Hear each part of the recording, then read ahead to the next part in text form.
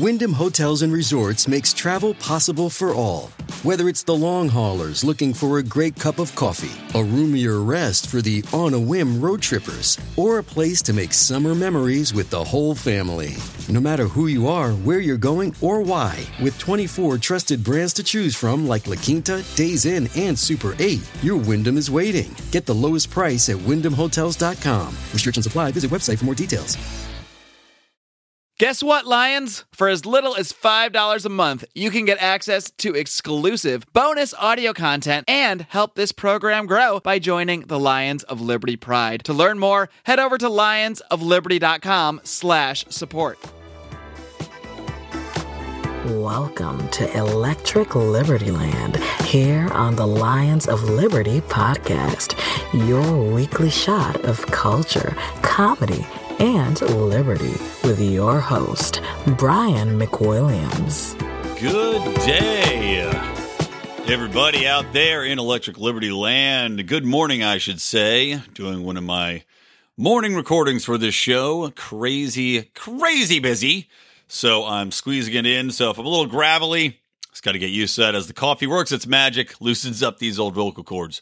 So good morning, everyone. This is Electric Liberty Land, episode number 46. That means you can find it at lionsofliberty.com/ELL46. So, first things first, I did not get a chance to talk with Ryan Stout, who was on last week's show, about the Louis C.K. Allegations of him masturbating, basically whipping it out. And, you know, sometimes it's funny to think about when you wake up in the morning, first thing, talking about dicks. But that's what we're going to do here on Electric Liberty Land today. Because, yeah, Louis C.K. basically has been accused of whipping his schlong out in front of various women. I think there's a few different groups of women now that have said that he had done this to them. A couple in particular were the ones who really made a big deal about the story and kind of broke the news. And Louis C.K. has basically just said, yeah, I did it. I shouldn't have done it. You know, I've got a wife, I've got daughters, and I took advantage of a situation which I should not have, to people that looked up to me and for guidance or for leadership or for advice or for whatever other reason, simply if he was a celebrity. Now, the question with Louis C.K. is of consent in his situation, because he did not force himself on anyone. He did not physically touch any of these people. He did not hold them down or really coerce them in any way, shape, or form. However, consent becomes a question, because in the one specific case, these women had gone up to his room after a show. I think he had said basically, hey, do you want to come up to my room and smoke pot? So the girl said, oh, yeah, sure, we'd love to. Oh, who wouldn't? Yeah, who wouldn't? A guy that you look up to, a guy that is a comedian that you would like to emulate in some way, invites you back up to his room to smoke pot. Sure.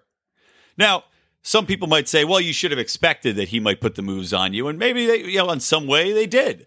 But what happened allegedly is that they walk in the room, and basically as soon as they walk in, Louis C.K. says, you mind if I take my dick out? They think he's joking, laugh it off, and then out comes the dick, and he starts just masturbating in front of them. And this is something that he enjoys doing. This is something that he's done multiple times, if the allegations are to be believed. And because of his letter essentially admitting to these acts, we will just take it at face value as being true. So, the question is, if somebody says, hey, you mind if I take my dick out, and then whips his dick out, if because these girls are laughing or just think it's a joke, is that consent? Does that mean when they are then shocked and appalled that this becomes a matter of sexual harassment, or I guess sexual eyeball assault, whatever you'd want to call it? I think that it's a very fine line. However, I come down on the side in Louis C.K.'s case that, yes, this was crossing the line.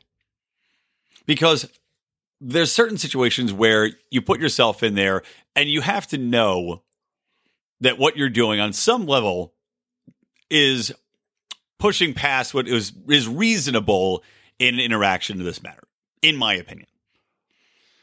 Because to get something for a sexual act like that, I think you need to have very explicit consent. I think people need to know exactly what you're talking about. You can't just play it off. And in one circumstance, basically the women were saying that he had asked, and before they could even really answer, it was already out there in their faces. So in that circumstance, yes, I think that would be considered. I don't even know what the actual crime would be called, but some sort of sexual assault or sexual harassment. But it does bring up the question of where is that line at all times, and in what circumstances can it be misconstrued? Because you look at the whole hashtag Me Too thing that was going around. And if you heard my epic rant about that a couple shows back, that was in episode 44. I mean, you looked at how degraded the whole hashtag Me Too became. And from where it started as a legitimate movement for women who had been sexually assaulted or sexually, I'd say, I mean, I'm not even going to try to lump sexual harassment in with sexual assault. That's what it was supposed to be about, sexual assault. But it got degraded over time in a period of probably 4 hours from I was raped or I was grabbed and groped and he forced himself on me to I was called hun, or to he looked at me a certain way, or he tried to kiss me. And in those circumstances, who's to know where that line is? Who's to know when it becomes, okay, if you like a guy and he takes you in the copier room and he tries to kiss you, right, at work, and you think he's handsome and attractive and you've always had a little crush on him and he goes in for the kiss and oh my God, wonderful. What a great story to tell at your wedding. Meanwhile, if you don't like the guy and he misconstrues what's going on, and says, all right, well, I'm going to go for a kiss now on this girl. And then the girl goes, oh, my God, I can't believe it. Sexual assault. That's not something where I would say somebody should lose their job over, or that somebody should be telling all of their friends and slandering a person over, because it's simply a miscommunication or a misunderstanding signals that are being given out. I think we've all, at some point in our lives, misconstrued the signals that someone else is sending out. And when you go in and get rejected, it's kind of like, oh God, and the embarrassment is punished enough without having somebody really beating the bushes to drive you out of a career because now you're some alleged pervert. Now, clearly, in Louis C.K.'s case, he went a little farther than most of us would do. This was something where I guess he would presume the women were into it, but as I said, it sounds like he didn't really wait for them to give a full-on consent or a full-on answer before just introducing him to Mr. Winky. Now, I want to segue a little bit into the Roy Moore issue as well to make a broader point, which you might have guessed from the episode's name of Preachy Perverts. And Roy Moore is, of course, running for Senate. He was on the Alabama Supreme Court twice, or Superior Court, twice, was removed twice. And he is famous for being the jackass who would not take down the Ten Commandments monuments and made sure they put him there in the courthouse, which, in my opinion, is a complete violation of the whole concept of separation of church and state. If you want to have a unbiased judge, don't subscribe to his version of Christian morality, I could see why that would be a big issue for you. And it's a big issue for me. And the fact that Rand Paul threw his lot in behind Roy Moore, and to my knowledge, still hasn't rescinded it. I know Thomas Massie had taken his endorsement back, as have several other GOP members. But for Rand Paul to throw his lot in with this guy really pissed me off. And frankly, seeing all of these GOPers stick by him, I think is very surprising. And the defenses of him, now I understand saying, okay, we don't believe the allegations. However, they seem very credible. There's multiple people coming out, and it seems like these women are just basically saying this is what happened, and there's a clear pattern at play here. And Roy Moore's explanations / denials have been curious, to say the least. I know in one circumstance, he said that he had the girl's parents, I think it was 14 at the time, had her parents' permission to take her out as a 30-year-old taking out a 14-year-old. Now, I know Alabama ain't like the East Coast cities where I am from, but I have to think that most people still frown on that in this country. And it's not India where you're just marrying off your daughter at 14 for trading her in for a goat. You get the goat, they get your daughter. Everybody wins. Everybody's got milk, right? I think that's the way those relationships usually work out. But for Roy Moore to use that example as an excuse for dating this 14-year-old girl shows that he is not flat out denying this. He is not saying, oh, this is made up rubbish to tarnish my image. There is definitely truth behind these allegations. So to see so many GOP members bending over backwards to support a candidate who seems very flawed from the start and now has showcased this perversion or this predilection for teenage girls, for which he had taken one back to a cabin and molested her and all. It's when you get into the stories, they're fairly nefarious. But to keep supporting this guy just because he is looking like he's going to win the seat is shocking. And this is where we get into the concept of preachy perverts. And it seems to me, looking at Louis C.K., looking at Roy Moore, looking at many other people across the spectrum who hold themselves up as these pillars of virtue. And Louis C.K., I thought was one of the funniest comedians I'd ever heard coming up. I really loved his bits. I remember all the way back when he was still really up and coming before he'd gotten any real modicum of stardom. He was on a show called Dr. Katz. Fantastic show. Ran by, basically it was about a psychologist who was also Jonathan Katz, who was a stand-up comedian, and it was drawn in the Squiggle Vision, which you may remember. You might have seen it from home movies or other shows that had tapped into that specific style from Brandon Walsh, excuse me. So Louis C.K. was on the show, cracked me up. His first comedy special was, really, really funny stuff, really just attacking what was PC in a lot of ways. Calling his daughter a cunt, that kind of stuff. But then, as he gained more fame and gained more stardom, he also started becoming a preachy douche, wherein all of his material was trying to make these social points over and over, driving him into your head. And of course, they were very liberal social points. And as that happens, I think he also starts to have enough fame where he can lure girls back to his room and flip his dick out and wave it in their faces. And it seems like this is it's like a seesaw, or not even a seesaw. It's like the more famous you get, the more preachy you get, and also the more perverted you get, or the easier it is to get your perversions out. Because you now have a willing or quasi-willing audience, or at least someone dumb enough to get fooled into coming up to your room, on which you can display these perversions.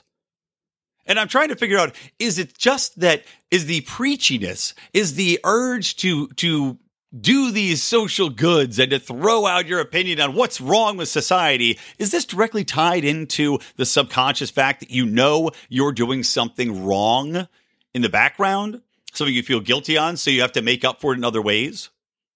I mean, I know Louis C.K. was also very outspoken about women's rights in many circumstances. So to have him talk on one side about that and then the other side perform these actions, clearly there's a separation there. So is one making up for the other? And you see it all the time, like with the Roy Moores, this guy, this ultra-Christian, oh my God, God and religion has to have a place in a courtroom. And then he's going out with 14-year-old girls and molesting children, allegedly. You see it time and time and time again throughout Hollywood, throughout politics. As I was saying, preachy fucking perverts. It's just so tied in with each other. And one of the other things that's come out of this Me Too hashtag is also people realizing that how many of these celebrities that have spoken out about feminism or ultra-feminism, and you hear from feminists as well, talking about how many people they knew turned out to be complete, just basically sexual perverts that are using feminism. And I remember Jordan Peterson was talking about this as well. He's dead on. But using feminism as a gateway or as a suit of armor for which to cover their true vile underbellies. Wherein it's just simply a means to say, no, I'm the best. Look at me. I'm so great. And then you flip that around and it turns out they're just as lecherous, just as conniving and evil as anybody else. But they actually took it a step farther than anybody else would to take on an entire invented persona just to get what they want out of women.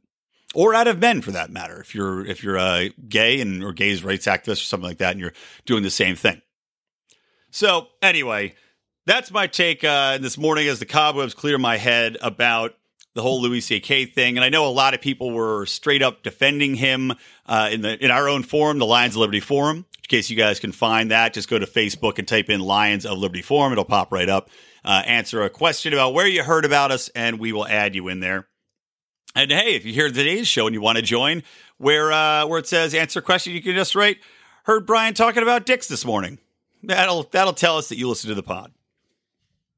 So, all right, next thing I want to move on to, now that we've covered the Louis C.K. thing, is the Justice Department had a true dick hat write a byline for the Wall Street Journal in which he uses the Bernie Madoff scandal and subsequent fallout as a justification for keeping civil asset forfeiture and even increasing it. Because I know Jeff Sessions right now is once again stumping through. He's forcing through the civil asset forfeiture laws, even though Congress had taken steps to push it back and try to rescind these civil asset forfeiture laws, which are on the books and which so many states take advantage of. For example, I've talked about this before, but for example, there's been so much abuse within the state police departments and the city police departments with civil asset forfeiture that state senators have gone on the books themselves within their own states to successfully pass and repeal civil asset forfeiture reform.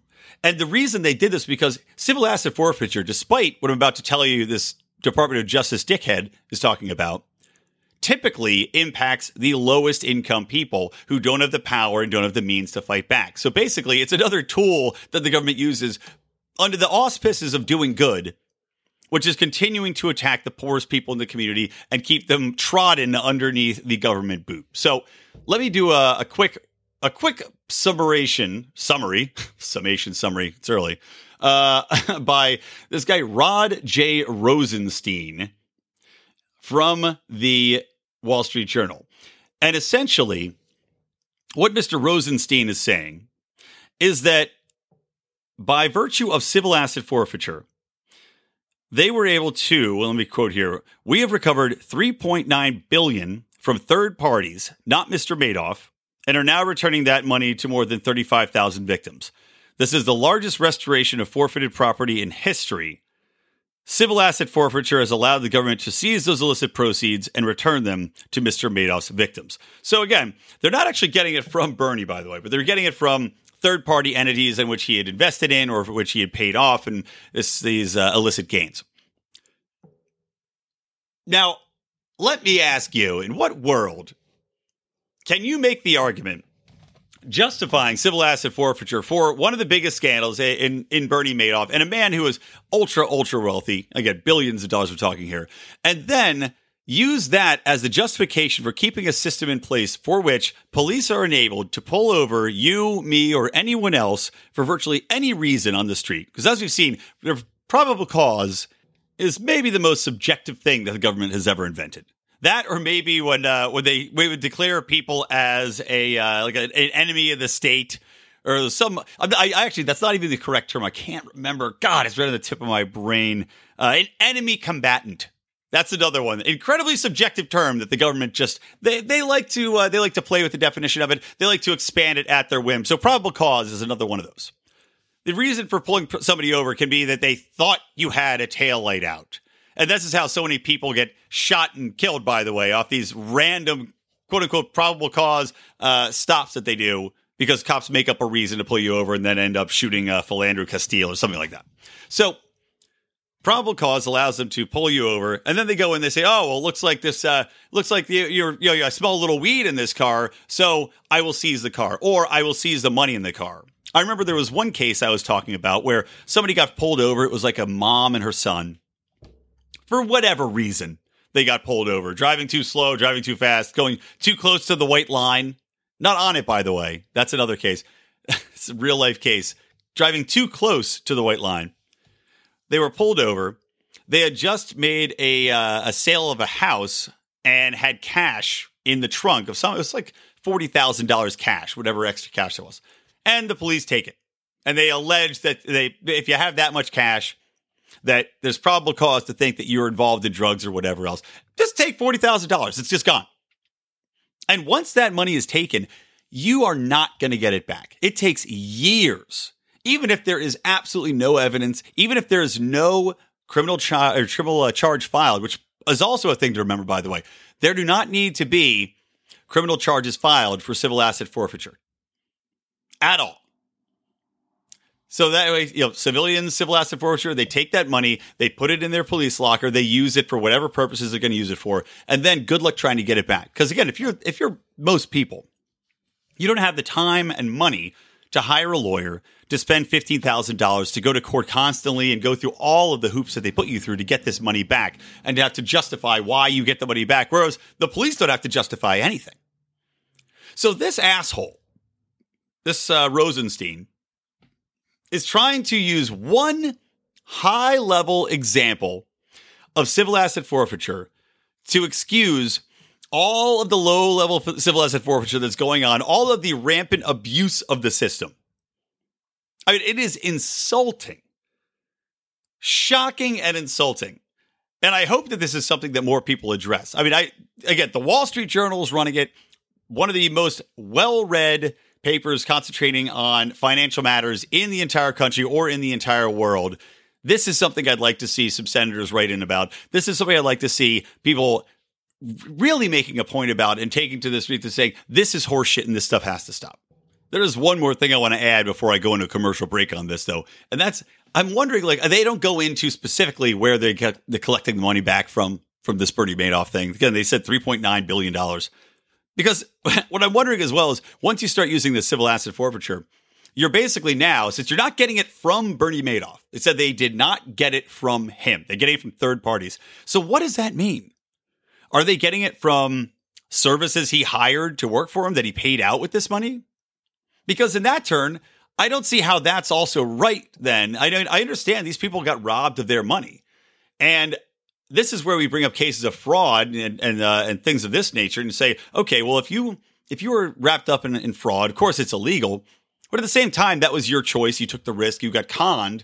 That blows. But to then go around and take the money that Bernie Madoff spent on a third-party entity, and I'll just make it up. This is probably not the exact situation, but let's say Bernie Madoff used a dry cleaner a lot, and you got a mom-and-pop dry cleaning shop that Bernie Madoff paid $25,000 over the years for dry cleaning services. I mean, is that who they're going after? Are they looking at all the payments that Bernie Madoff made out and said, okay, well, now we're going to go get that money back. Even though these people have been paid to do a service, they did not know that these funds were from an illicit scheme or a Ponzi scheme that he was running.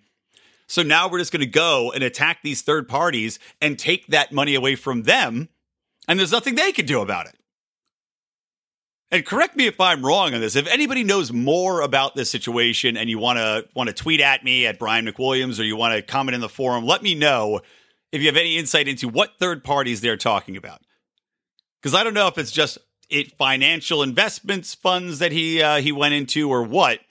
But for $3.9 billion, we take it back. I really want to know if it's just them going up to a car dealership and being like, guess what?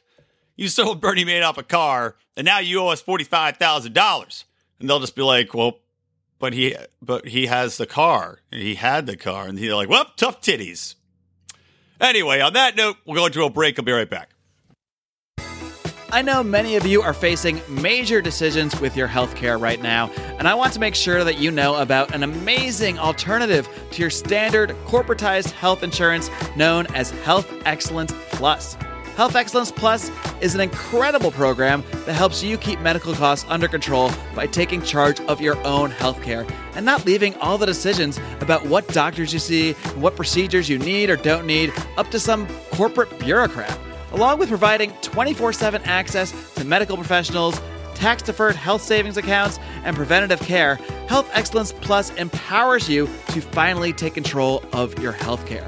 To learn more, head on over to lionsofliberty.com/health or call the special hotline for Lions of Liberty listeners at 855-290-4447. Be sure to mention Lions of Liberty. Get yourselves healthy out there, my lovely Liberty friends. I know you love to drink. Keep that liver healthy. Go get yourselves checked out. All right, so coming back in, I want to talk real quick about Rand Paul, the latest that's going on with him, because he had been assaulted, as we all know, attacked by his neighbor, Rene Boucher, who certainly seems like a liberal psychopath. The latest news is that Rand and his neighbor basically did not talk for years, according to credible neighbors' sources. And just briefly, though, I want to talk about the concept of justification that's been going on in the media for the attack on Rand Paul. There was an article that I posted in our forum by this jackass at GQ, basically saying, well, Rand Paul sounds like he was a real asshole neighbor. And then he took some shots at libertarians, saying that the libertarians deserve this because we don't respect property laws, because we're such nuts about our own property rights that we don't observe things like the laws, the bylaws of the neighborhood community council or any of that kind of crap. It was just in my opinion, a real hack job asshole write-up that was going out of its way to justify this man attacking Rand Paul as if I could put anything in my lawn. 75 pink fucking flamingos. I could put anything in my lawn that would justify a man tackling me from the blind side as I'm mowing my lawn with headphones in out of nowhere. But that is what the lefty media has tried to do. And that's been ongoing. So despite these early interviews where the media members found the most douchey neighbors they could find who have had little interaction with Rand or his wife, so the initial reports coming out, Rand had a pumpkin patch and a mulching thing and blah, blah, blah. And that's why he got tackled and good. So that was the initial stories that came out from, Washington Post and from GQ and from other asshole news sources. So later, Breitbart publishes new interviews with some 6 other neighbors who said, no, Rand and his wife are great. The Pauls have been nothing but great neighbors. Their yard is kept tidy. They never talked. This has nothing to do with yard issues. And that's ridiculous to say. They're very nice people and nobody should have a problem with them. Now, of course, when you see it in Breitbart, you take it with a grain of salt, because we know while Breitbart does have good information sometimes, they also are very right-centric. So wait a couple more days. More information comes out about Rand and his neighbors, and people again saying, no, Rand and his wife are lovely neighbors. Their yard is always kept up. It's always fantastically trimmed and mowed and everything else. And there's no issue anybody has in the neighborhood. Plus, Rand does not even talk to his neighbor, Rene. They haven't talked for years. So that, shockingly, just came out in CNN. CNN actually did a story yesterday talking about how Rand's neighbors think he's a great guy and how this does in fact seemed to be something where it was just his neighbor snapping, because there's no real justification for an attack like this. And I was surprised to see CNN of all outs doing it, because there's enough coverage out there now. I guess maybe they felt they had to. Yet a day before, Newsweek came out with yet another hit piece on Rand talking about the issue of the lawn care, which I don't understand how in a period of like a week now, it's been a full week, Newsweek still can't manage to pull its head out of its ass to actually see that there's people that are defending, and far more people that are neighbors that live around and near the Pauls defending them than there are saying that this is something that resulted from a pile of mulch or a pumpkin patch. It's just, it is a sickening look to see how people are politicizing even this type of thing, where unanimously, across the board, everyone should have said, oh my God, this guy's a psychopath for attacking a guy. Again, you're mowing your lawn. You have no idea what's going on. You're sitting there rocking to Phil Collins. That's what I used to mow the lawn to back in 1987 when my parents gave me $10 to do it. Sue Studio. And then you get Sue sacked in the back by a fucking nutball. And to justify it, that was, I think, the clear delineating line. If we didn't already know where it was, when watching the Hillary Clinton coverage or watching any of the political coverage through the elections, if we didn't know where the delineating line was between hack liberal media outlets and legitimate news sources, the Rand Paul coverage line is the new standard. Like the Mendoza line for batting in baseball, the Rand Paul lawn attack coverage line has made it very clear to everybody which outlets can be trusted and which are purely full of shit. Because God knows if this had happened to anybody on the Democratic spectrum where some Republican guy or somebody had a guy, God forbid, a libertarian, had a bunch of posts on his wall about small government and then went and tackled Bernie Sanders or tackled somebody else on the left spectrum of socialistic thought and blindsided him in their yard. Oh my God, it would have been the biggest media coverage event you've ever seen, and they would not have been defending the guy because he was growing pumpkins. Anywho, moving on, I want to talk a little bit about Saudi Arabia and Iran because there is some major shit going down there. We saw Saudi Arabia, the crown prince, who is basically, they're saying is going to take over as the main king-a-ding very soon. But the crown prince has been really cleaning up Saudi Arabia, and he's doing it under the auspices of corruption reform. But yet, you look at what's happening, and it's very clearly it's a power grab. Because he's going after people that had former claims to the throne or could possibly usurp his power. He is putting these people, like, for example, he rounded up a prince and some 8, I think, high-level ministers, including people that were overseeing the intelligence services, high-ranking folks. Puts them in a helicopter. Whoops, that helicopter just happens to crash with all those guys in it. What an amazing coincidence. What a stroke of luck for the crown prince. Also, goes after another prince. This is a man who is a multi-billionaire. The police go to his house to arrest him, and the prince allegedly gets killed in a shootout with the cops. Because, naturally, when you're a Saudi billionaire prince and the cops come to your house, instead of saying, okay, well, you know what, I'll go to trial, I'll let my high-paid $1 million a day lawyers work some way out for me out of this, or I'll try to make a deal to leave the country. Some other way to use your power and influence rather than having a shootout with the police. I mean, it'd just be too obvious to do that, right? But no, this prince allegedly had a shootout with the cops in which he was shot dead. Because you know what? Sometimes you just got to take out your Uzi and start shooting. Because, you got no other options. They really painted you into $1 billion corner. Just insanity. So there's a lot of shady stuff going on. Now, at the same time, we've this war that's going on in Yemen. You're fighting against the, I love to say things wrong. I'll say this wrong. Houthi? Every time I read the rebels' names, Houthi, I always think of the rebels on the Hoth base in Empire Strikes Back. And I always imagine riding tauntauns around in the desert. But we all know that's stupid because it would be way too hot for tauntauns. I mean, madness. Anywho, so you got these rebels. Saudi Arabia has been fighting against them. Of course, the rebels are backed by Iran, so it's kind of a proxy war going on. The United States is involved in what has become a humanitarian crisis, wherein a lot of these people are just being, brutalized. They're using cluster bombs, which are illegal by international law because they hit too many civilians, because way too many civilian casualties, which is ongoing. So you've got a real horrible situation, and the U.S. is allowing this to happen and backing it up with logistical support.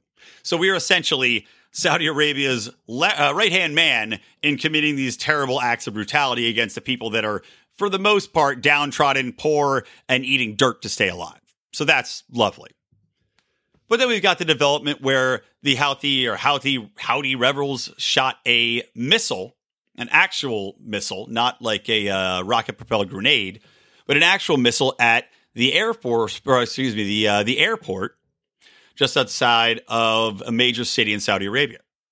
So the Saudis say, well, there's no way they could have gotten their hands on this missile without Iran support. Clearly, this is an attack from Iran via these rebels. So they're both gearing up for war. Saudi Arabia, of course, has the backing of the United States. They have vastly better military technology because it is basically our military technology on a smaller level. but they've also got a smaller army. So you say, okay, how does this even out? It's kind of like looking at North Korea and South Korea. Although, at least North Korea could inflict heavy casualties on South Korea.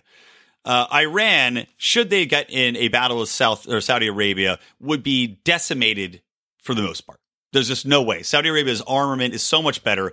If they got into a legitimate war, like we think of traditional war, Saudi Arabia wins in a landslide. Where Iran has the advantage would be in guerrilla war. And that's where, you just like in all of these other Arab nations where the United States is still stuck in these quagmires fighting guerrilla war, that is what would probably happen with Iran. Now, the issue here, this would all just be spectator sport, but the issue here is that I look at what's happening here. I look at the developments going on with Saudi Arabia and Iran, and I look at assholes like John McCain and his bomb Iran bullshit. And I say to myself, okay, well, we had this nuclear arms deal with Iran, which put a nice, it turned the boiler down. So it's just a low simmer now between the United States and Iran. I thought Trump was going to blow that out of the water, but it seems now he's going to still try to honor it. They're going to try to iron some things out. All good. Wonderful. Great. Keep us out of there. But now you see what's happening with Saudi Arabia. You see this Saudi Arabian ally we've got here, which the United States has stuck by despite all of the terrible injustices that go on there against homosexuals, against women. Although that is another maybe conspiracy theory is that Donald Trump, during his visit with the King of Saudi Arabia, where he was touching the glowing orb, maybe Donald Trump made some deals with the Crown Prince in which he says, okay, you're going to push through these social reforms, having women drive, because the Crown Prince, the one thing he's good on is social reforms.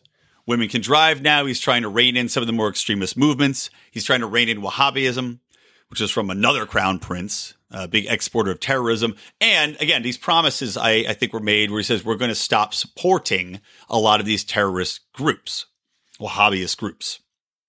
So that is one of the theories that's going on, that this was a deal made in the background. But what was the American promise for that? One angle was to say that, okay, well, Saudi Arabia sees the writing on the wall. They see what's going on with fracking, the cheapness of fracking, where they thought all of this environmental push, which again, I'm sure was backed by big oil. Don't you love that?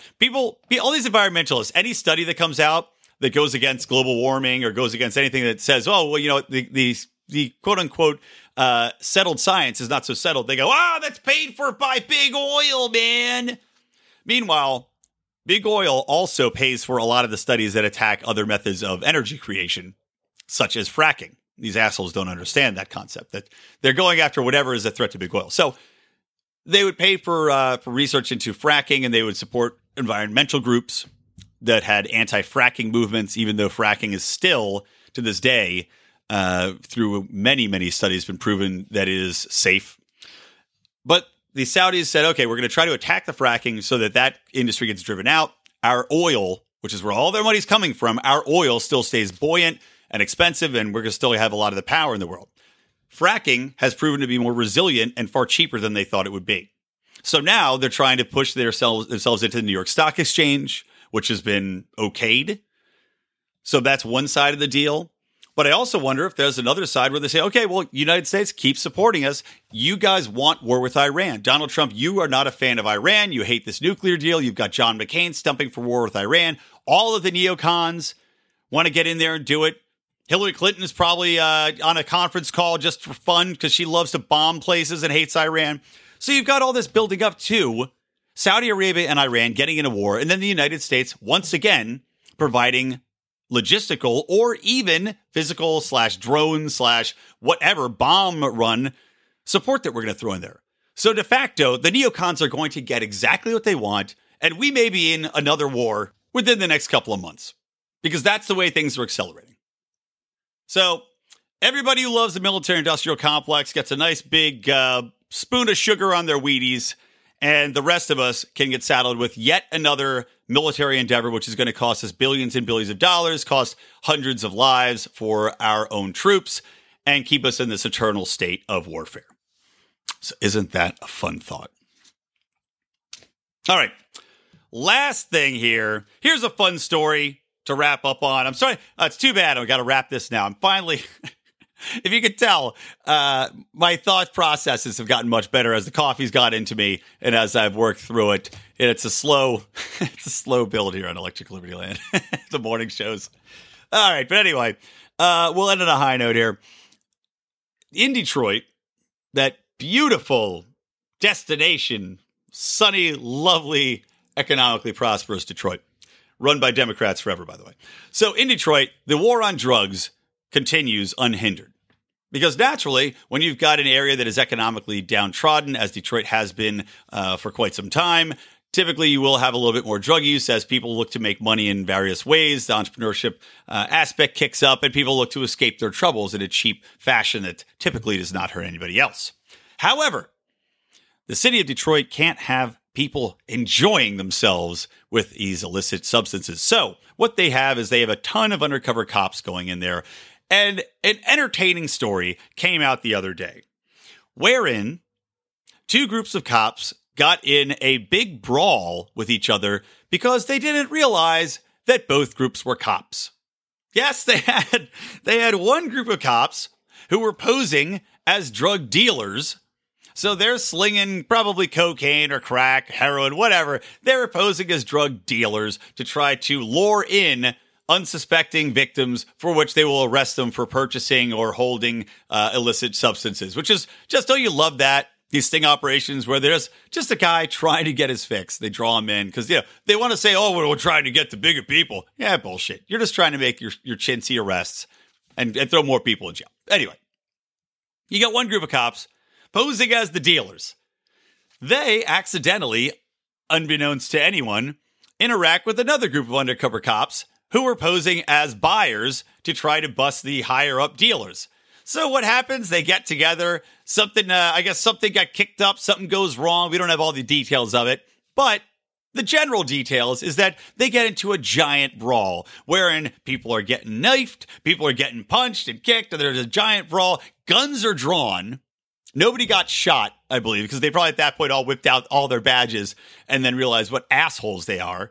But they got into a big ass fight, literally beating on each other because their drug war has gotten so prolific they can't even keep track of who's doing what, and everybody's trying to entrap everybody. And I swear to God, I hope against hope that this happens every single day until the drug war ends. Nothing would give me more pleasure than to see undercover cops just continuously beating the living crap out of each other because they're too stupid to realize that they're both supposedly on the same team. And really probably what they're fighting over is who gets the kickbacks. Let's be honest. Serpico all over this. So anyway, that is your, to take from the Daily Show, that is your moment of zen this week. And I will wrap it there as I've got to jump in the shower, get my ass to work. So guys, hope you enjoyed this week's Electric Liberty Land. Reminder, do follow us on Twitter at Lions of Liberty. Follow me at Brian McWilliams. Don't forget, you could join our Pride, which, guys, I got to tell you, we're pumping out content like you wouldn't believe. We actually have way more shows coming out on the bonus side than we do on the regular side. And lots of fun stuff. Extra libertarians in living rooms drinking liquor. We're doing our, we did our very special gambling podcast. That was a good time. So we do a lot of extra content, a lot of bonus interview tidbits, before and afters on the show. So a lot of good stuff. So if you want to support that, go to lionsofliberty.com/support. We would always love to have a little bit more so we can look to do more things with the show. And again, follow Mark on his Monday endeavors into deep interviews in libertarianism. We've got John Odermatt every Friday with Felony Fridays looking at the criminal justice system. Make sure you listen to those shows as well.